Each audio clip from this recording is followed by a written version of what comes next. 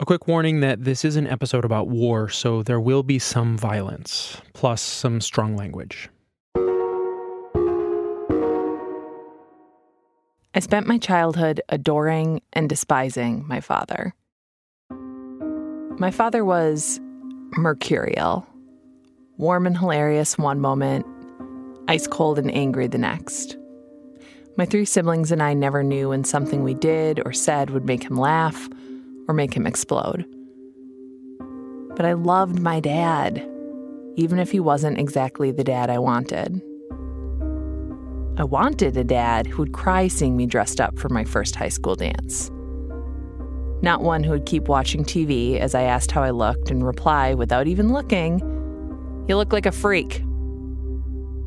But when my date showed up in sneakers and a polo instead of semi-formal attire, my dad went upstairs, grabbed a shirt, a tie, and proper shoes, and tried to force my date to wear his clothes. After I graduated from college, I was back home for a few weeks before moving to New York. My dad had been a storm cloud all day, stalking around the house in a foul mood, ignoring me, his precious daughter who was about to leave for the big city. And on this day, I had had enough. And I told him that. I told him I was sick of him being like this. He was ruining my time at home. I wanted him to snap out of it. I'd done this before when he was in one of his moods, and he'd usually ignore me or say something funny to diffuse the situation, and we'd move on. But this time, he got up from his chair on the sun porch, grabbed me by the shoulder, and marched me into his office. He pointed at a photo of him and a group of young Marines posing in fatigues in Vietnam. "This boy," he shouted at me, "this boy died today, 37 years ago." It was September. I went upstairs to cry, and we never spoke of it again. I'm Nora McInerney, and this is Terrible, Thanks for Asking, a show that encourages us to talk about how we're really doing. When you lose someone you love, you lose everything you never knew about them. You lose the things you thought you knew about them, the stories you thought you'd have them repeat for you, the ones you swore you'd remember. They're gone. That afternoon with my dad explained some of my dad's darkness, some of his coldness. But I never asked him more about it, and now I can't. When my dad died in October 2014, he took that story, all of his stories, with him. My siblings and mother and I can talk about what we think he felt about his time in Vietnam, but it all feels like emotional speculation. We weren't there.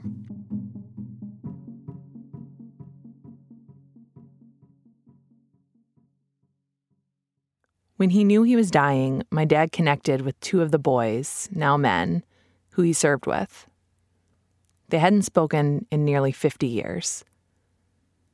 One of them, Curtis Gritzmacher, nicknamed Grits, had been looking for my dad for decades.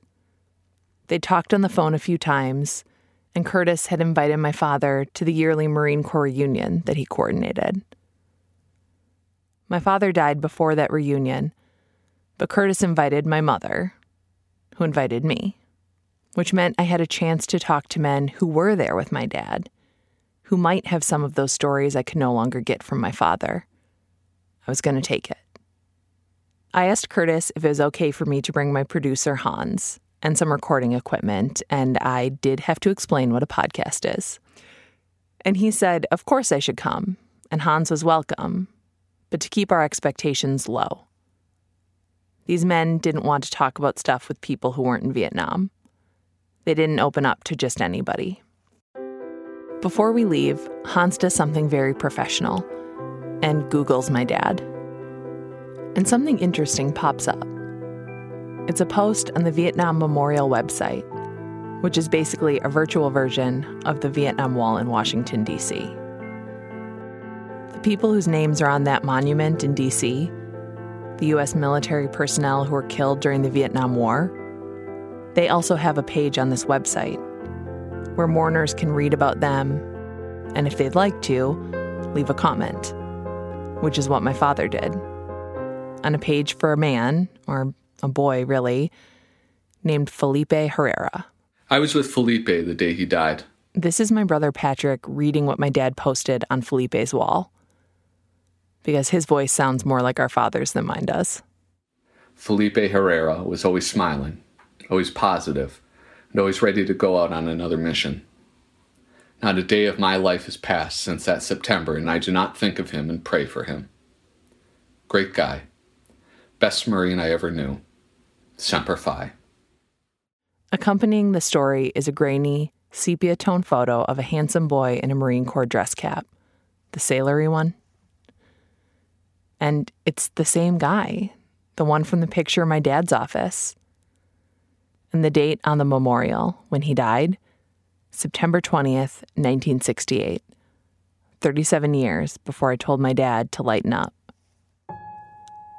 Suddenly I knew what I needed to ask these men who knew my father. What I wanted from this trip to the reunion in Houston.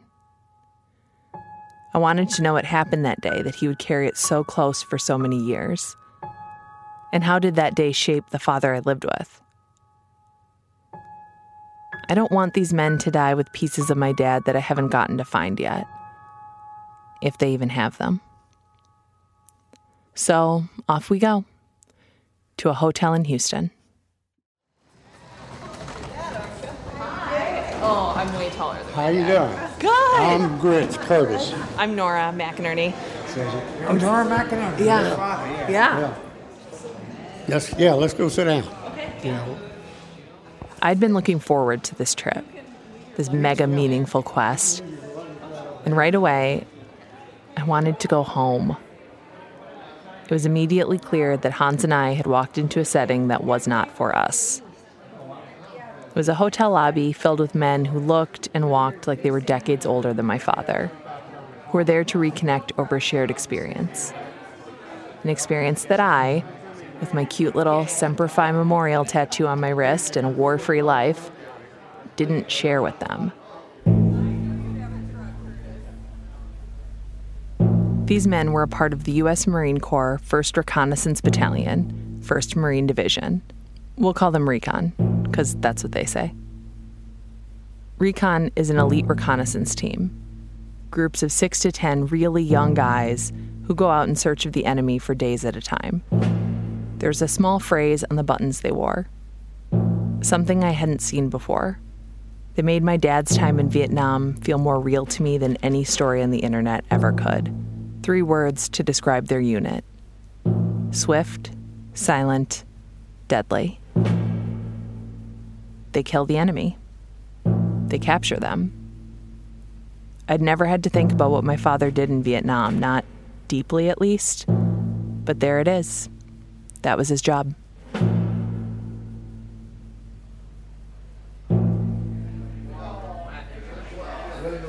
Standing in that lobby, I felt like an emotional interloper. I was telling myself I was there on my father's behalf, but was I? I couldn't imagine my father here. My father was proud of being in the U.S. Marine Corps, but he wasn't the kind of man whose service was obvious. Not like the men in this lobby in their Marine Corps hats and jackets, their tattoos and leather vests with medals. These men sitting quietly at tables, crying and talking, or laughing raucously over beers.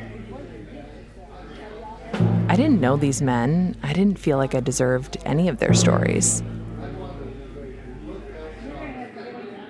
But Curtis was all smiles and hugs and teary eyes right from the beginning. He didn't even wait for us to get checked in. We literally got as far as the front desk before he just started opening up. And it wasn't small talk about the drive to Houston or the weather or how our flight went. This man, who had told us not to get our hopes up, he was getting into it. My very first patrol was a firefight with the enemy, and we ended up running from them for several hours, and we couldn't get away. And me and another buddy of mine that was Felipe Herrera. Wait, Felipe Herrera? Felipe is the man whose memorial my father wrote on. I honestly didn't register any more of Curtis's story. As soon as he paused, I jumped in and asked about Felipe. It was originally from San Antonio, and then he was a very close friend. Me and him were actually like brothers, real brothers, you know. And how I lost. This was amazing, because I wasn't sure that anyone would know Felipe or remember him, and because it made me feel better, like I wasn't just some outsider here to extract pieces of my father from strangers. And then, suddenly, while Curtis is describing his friendship with Felipe, he drops this. And how I lost it over there, and when he got killed and this and that. I lost it over there when he got killed. I was took out of the bush for a period of time because I cracked up over there. What does cracking up mean? Well, losing it, couldn't handle it, you know. It just like a nervous breakdown, you know. And I think, if I remember right, I'm not sure, but I have some patrol reports with me that your dad was on, and I think he could have been on that same patrol.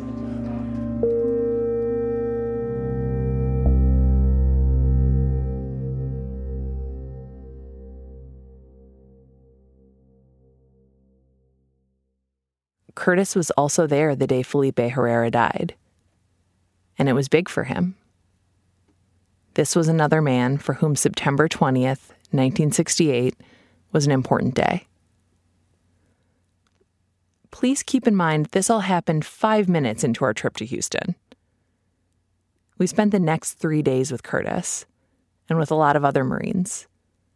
They came to a small hotel room and sat 2 feet away from me while Hans sat on a small stool and balanced a giant microphone above his head for hours. And they told us more about Felipe and Vietnam and their own experiences. But Curtis was there on that patrol in 1968 with my dad, with Felipe, and with this man. I've been trying to remember as best I can so I can give an accurate rendition, filtered through, 48 years of time. That's Phil Arrett. He didn't go to the reunion, so we got in touch with him once we got back to Minnesota to help fill in some of the story. He was the lieutenant in charge on that day in 1968. What Curtis and Phil and all the other men told us is subjective. It's versions of the truth of what happened that day or what they heard happen that day. Everyone we talked to carried their own. Patrol records, commendations, and other government documents helped fill in some data points. They told us the latitude, the longitude, terrain, weather, and who exactly was out on patrol when Felipe died on September 20th, 1968. But these men had the details, and they all told us their truth as best they could remember.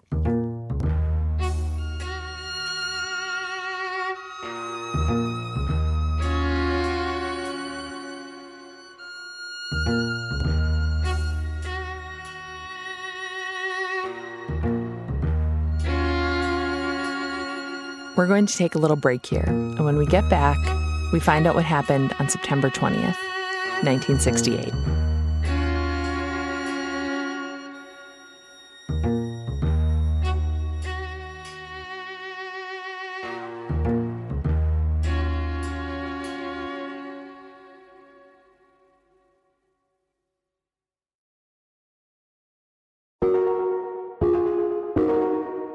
And we're back. It's September 18th, 1968, at 8:30 a.m. Felipe, Curtis, and my dad left their barracks at Camp Reesner, the 1st Recon headquarters in Quang Nam Province in Vietnam, and boarded a helicopter with 7 other men. It veered into the jungle and descended towards a marked landing zone in the trees. The 10 men did what all recon teams did. They jumped out of a helicopter wearing 65 pounds of gear that they'd need for the next 3 days. And the helicopter left. Their job was to patrol around an area of about 1.5 square miles of thick jungle and see who, or what, was there. And that's what they did. For 55 hours, things went according to plan. Better than planned. They made great time and got to their extraction zone a day early. And when they arrived, there was something already there. A North Vietnamese encampment had been built on the crest of a big hill. No one had known it would be there. Here's Lieutenant Phil Arrett again. The triple canopy jungle had blocked any view of it from above, but there were little trenches and foxholes or whatever, and at a pretty large area, certainly would accommodate a couple hundred people. And so it was very eerie. It was almost like walking into a house that and no one was home, and it was a very spooky, eerie feeling. You know, I was originally a tail-end Charlie man, and I think at that time they wanted to break McInerney in as a future tail-end Charlie. And what is, just for other people who don't know, also me, okay. What does that mean? Tail-end Charlie is the man that is the last man in a patrol, and he covers up all signs and evidence of us being out there as best he can, and guards the rear. He stays something like 20 meters behind, and makes sure that the team is secure and none of the enemy are sneaking up on us. So my dad is tail end Charlie. His job is to make sure the team is secure, that nobody is sneaking up on them. But somebody was. The Marines were coming down the hill from the encampment they had discovered, and a North Vietnamese Army soldier suddenly appeared at the rear of their formation, where my dad was. Here's what my dad wrote on Felipe's wall online. We were just crossing below the ridge of a hill when I turned and saw an NVA regular crossing the trail behind us. Neither of us fired. He moved back the way he came. I had actually heard this story as a kid, that he and the boy just looked at each other and turned away. But I had no idea that it had happened on this patrol, on this day. I signaled the team to stop. Felipe came up when I told him what I saw. He went off in the direction of the enemy with Lance Corporal Kuntz. The rest of us followed. And suddenly, 30 North Vietnamese Army soldiers moved into the rear of the Recon Marines. We were just fanning out when the shooting started.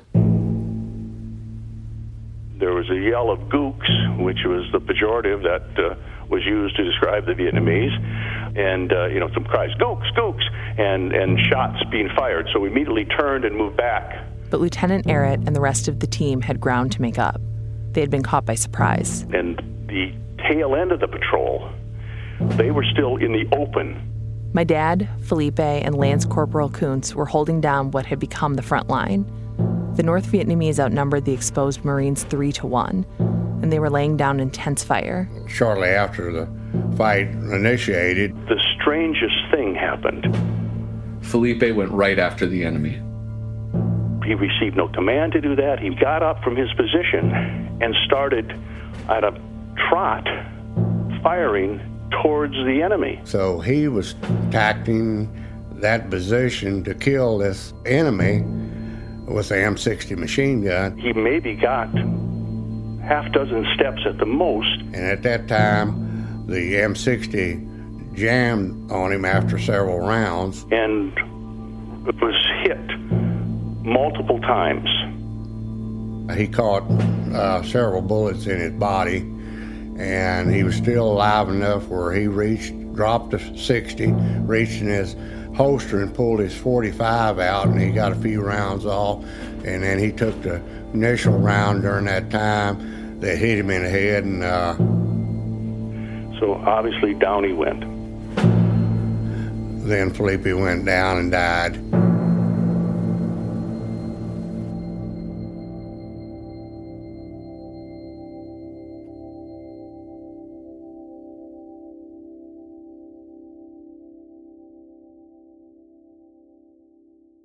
It was just what stayed in my mind, and I'm sure all the guys, was he had been hit in his upper torso. His breathing is a sound that you never want to hear. The rattling and this called a sucking chest wound, and it was just horrible as we could do nothing but listen to him, die. According to the Silver Star Commendation Report that Felipe Herrera received for his actions, his charge was instrumental in enabling his comrades to gain fire superiority and deploy into advantageous defensive positions. As my dad put it, I'm convinced that he and his M60 machine kept us from being overrun in the initial minutes of the fight. But the fight wasn't over. And in talking to these men, I learned that the story wasn't over either. For my dad, Felipe's death may have been the biggest thing that happened that day. But for some of the other men, including Curtis and Phil, the biggest moment was still to come.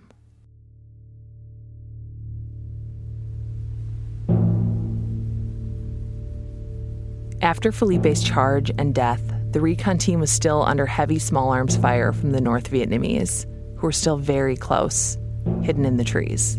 There were enough depressions that we could take cover, and we had gotten in our defensive positions, we're exchanging fire. I remember at one point I was firing an M79 grenade launcher almost straight up in the air. This was actual war. It was terror and chaos. They had just seen one of their closest friends die in front of them, and now they had to get his body. Once we got him back under cover, we had another man got wounded. Immediately, Sergeant Larry Johnson left his protected position and ran across 15 meters of fire-swept terrain.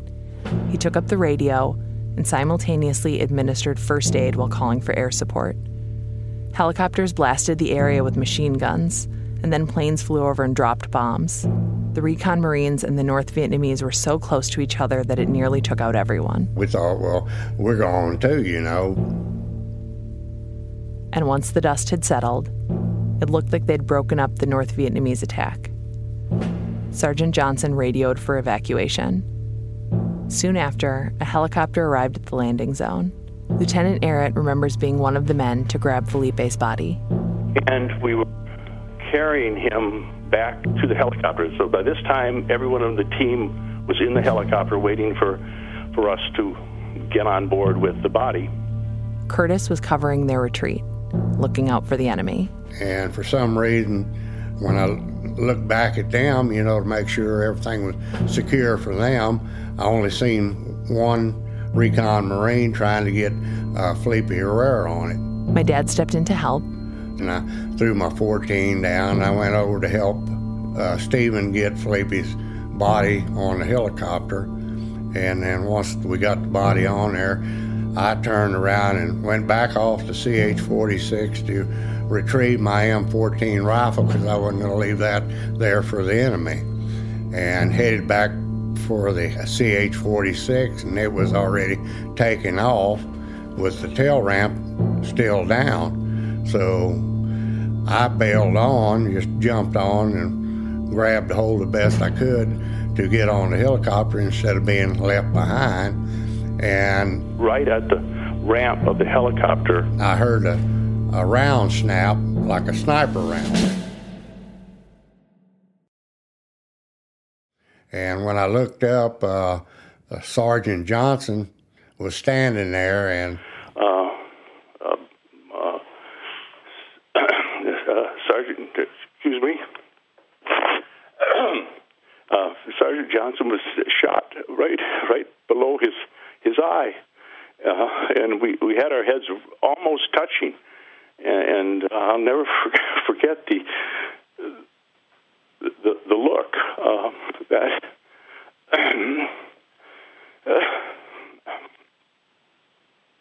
Sorry. It's hard because you can say it in your mind, but it's hard to say it. Okay? Okay, I'm okay. Was that the first time that you'd had, that you'd lost men? Oh, sure. Yeah, I think it was my third patrol. There was no reason that bullets couldn't have, hit me. That stays with you. And you say, wow. I was very, very, very, very fortunate, and he was very, very unfortunate. I completely lost it after that. All I could do is, I seen the men in the helicopter, and they were all looking back, so I literally cracked up. So not knowing it was my fault or what it was. You felt like it was your fault? Well, yes, I did, because the Sergeant Johnson had got killed because of me going back off the helicopter to retrieve my M14. So I didn't know, I felt, I felt really guilty in my heart, because he got killed by a sniper, and if I would have just let the helicopter take off and leave me behind, at least maybe he wouldn't have got killed, You'd have felt better risking yourself than somebody else. Right, definitely. Phil, Curtis, and my father had their own version of these events. And the ripple effects from this war look different for each of them, too. It's evident in the ways they limped, in the cancers so many of them now have, and the way their lives unfolded after the war. Some, like my father, stuffed the hurt down far enough to build an average-looking American life. And some fell into substance abuse, addiction, domestic violence, depression. We heard a lot of stories. It's not all because of what happened with Felipe and Sergeant Johnson. I know that. There were other patrols for all of these men, other losses, other kills. This one day didn't make my father who he was, or Curtis who he is, or Phil who he is. But if you're going to point to one day and say there is a prominent example of trauma shaping a boy and the man he would become, if you were going to point to one day for my father, September 20th, 1968 would be that day. As far as we know, that was one of his first patrols. I talked with my mom about this, and she brought out a letter that my dad had sent her at one point and read it to me. Whenever someone was hurt or killed in my unit, I was the one who showed the least feelings or even thought on the subject. My whole being was dedicated to survival. Personal survival of the functioning, this is so Steve, the functioning biological unit known as Stephen McInerney, and to hatred of anyone who attempted to get near me. There are many methods and areas in which an individual can be killed. And so I closed myself to all but the most superficial relations with others. When I returned home, I was shocked by the world around me. I journeyed from a barbaric zone of controlled brutality to a world that functioned with no real idea or concern for others. I was a superficial man thrust back into a superficial society, and it was at that point that I met you. He buried his heart. I think he had to do that. And yeah, so... That's really hard for a kid to understand. I think it's impossible. When he had Ralph, I remember he was holding Ralph and we were in his house, and I said, "Oh my God, you loved me when I was little." And he was like, "Well, no shit." I was like, "No, dude." It's more like, "Oh shit." The only way that I could see that is through old pictures or through him interacting with my child and me imagining myself as Ralph. Yeah.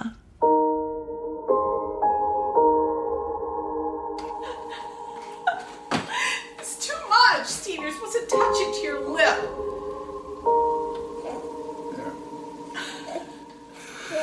Baby's first solid foods administered by his grandfather against his parents' will. Oh! A little back spit there. Here, open up. You're jamming too much in his mouth.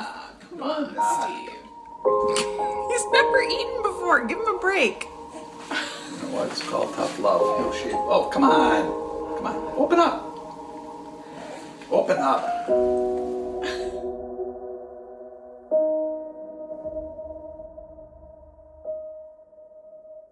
I think he loved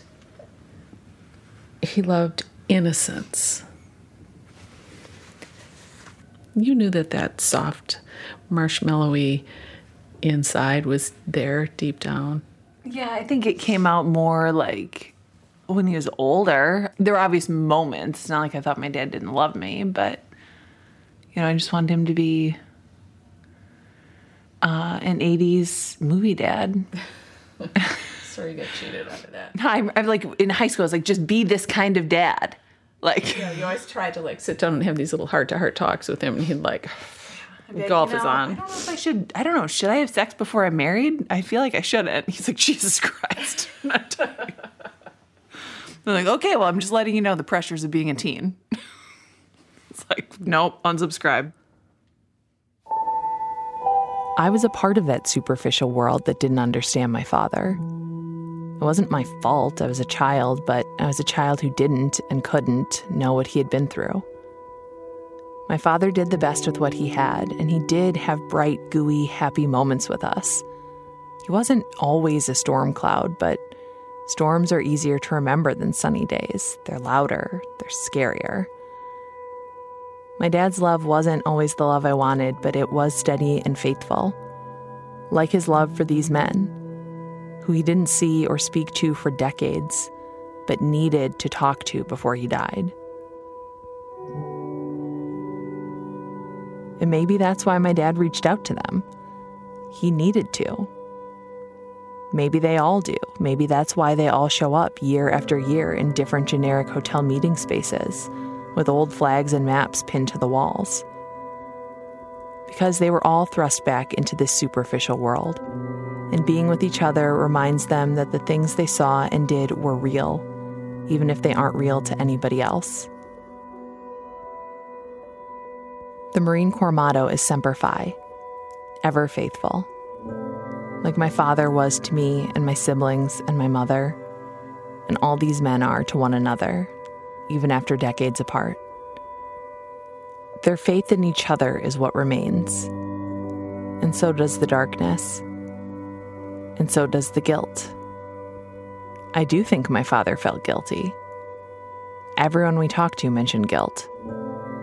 For being inches to the side, for taking precious seconds to retrieve a gun, for coming home. I wanted my father to feel forgiven.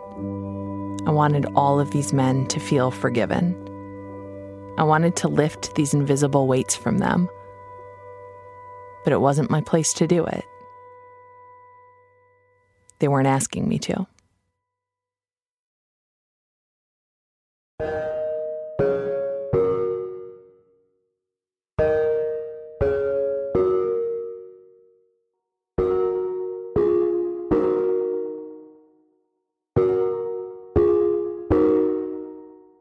I'm Nora McInerney, and this is Terrible. Thanks for asking. Our producer is Hans Buetow. He does all of the work. You guys have no idea how hard he works. I don't even think his dog knows who he is anymore. Thank you, Curtis Gritzmacher, Pete Martinez, Henry Covarrubias, Margaret McInerney, Phil Arrett, Felipe Herrera, Larry Johnson, and my dad, Steve McInerney. Semper Fi. We guarantee you that you have a vet in your life. They might be your dad or your grandpa or your nephew. There's been a lot of fighting in the last 100 years. You should talk to them and you should document it. The Library of Congress has a Veterans Oral History Project, and you can get info at loc.gov/vets. We also recommend checking out the StoryCorps Project. They have an app that gives you everything you need to conduct and submit your own oral history interview. You can find them at storycorps.org. This is our last episode of Season 1. We have had an amazing time making it. I'm going to cry. I can't believe I get to do this. This is so cool that this is my job. So thank you for listening. We are going to spend the next couple months working on season 2. I think Hans is going to take a 48-hour vacation. I mean, you worked hard, but how hard did you work? You can get updates on our progress on Twitter, Instagram, and Facebook at TTFA Podcast, or you can go to ttfa.org, and we have a newsletter sign up there. We will be publishing some extra things during the off-season. Our theme song is by Joffrey Wilson. Terrible Thanks for Asking is produced by American Public Media, APM.